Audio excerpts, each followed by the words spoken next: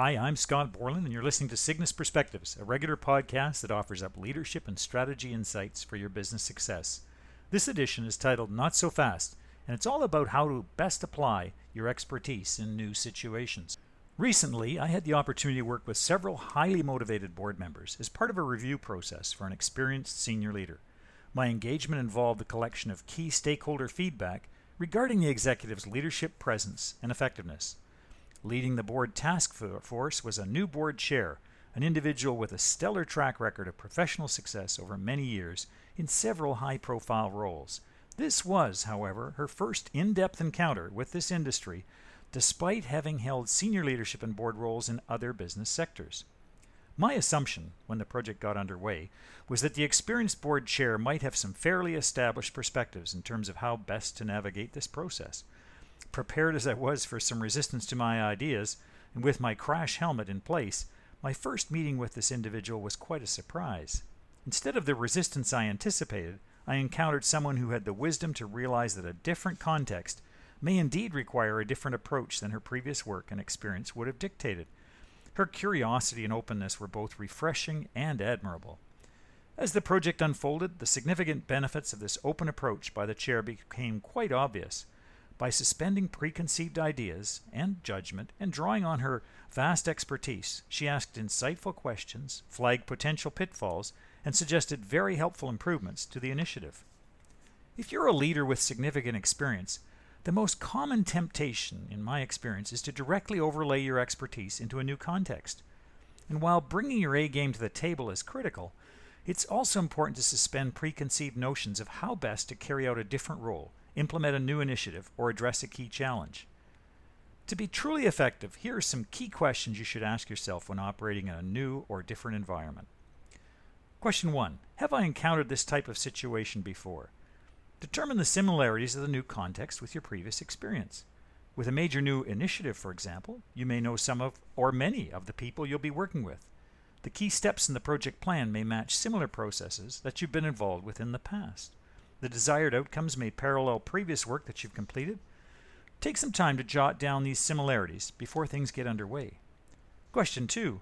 What's different about the context this time around? Whether it's a new initiative, role, organization, or even an industry, identify the key differences that are apparent from work that you've done in the past. The people you're working with, for example, may be new to you. The culture of the team or the organization may be quite different from any you've previously encountered. Or the business model that ensures steady sales and revenue generation may be novel to you. As with the similarities, take some time and make some notes of these differences for quick reference. Question 3. What hazards or red flags do I need to be aware of? Without doubt, you may encounter aspects of your new initiative, role, or even industry that seem quite at odds with your previous experience. In fact, they may be different enough to raise alarm bells in terms of your involvement and your ability to realize success. Examples might include unfocused organizational strategy, poor project definition, dysfunctional team dynamics, or overlapping role boundaries. Your task at this point is really to gauge how much of a threat these challenges are to the end game success.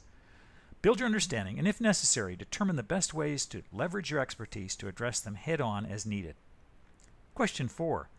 Where can I add relevant and meaningful value? Rather than apply your knowledge and expertise when it appears easy and appropriate to do so, as we're all tempted to do it so many times, hold back and let others step forward. It's a great opportunity to let team members shine and develop their own confidence and expertise. When the group appears to be struggling, ask insightful, open-ended questions to help them move forward. Step forward later in the discussions when solutions are lacking, key information has been missed, or your perspective is absolutely essential to a successful outcome. Question 5.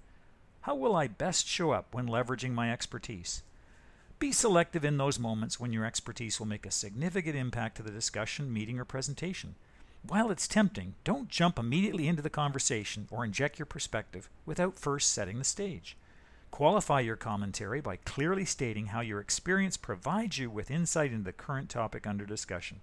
At the same time, clearly acknowledge the difference in context this time around, so that you've qualified your remarks and enabled others to continue their active engagement in the dialogue.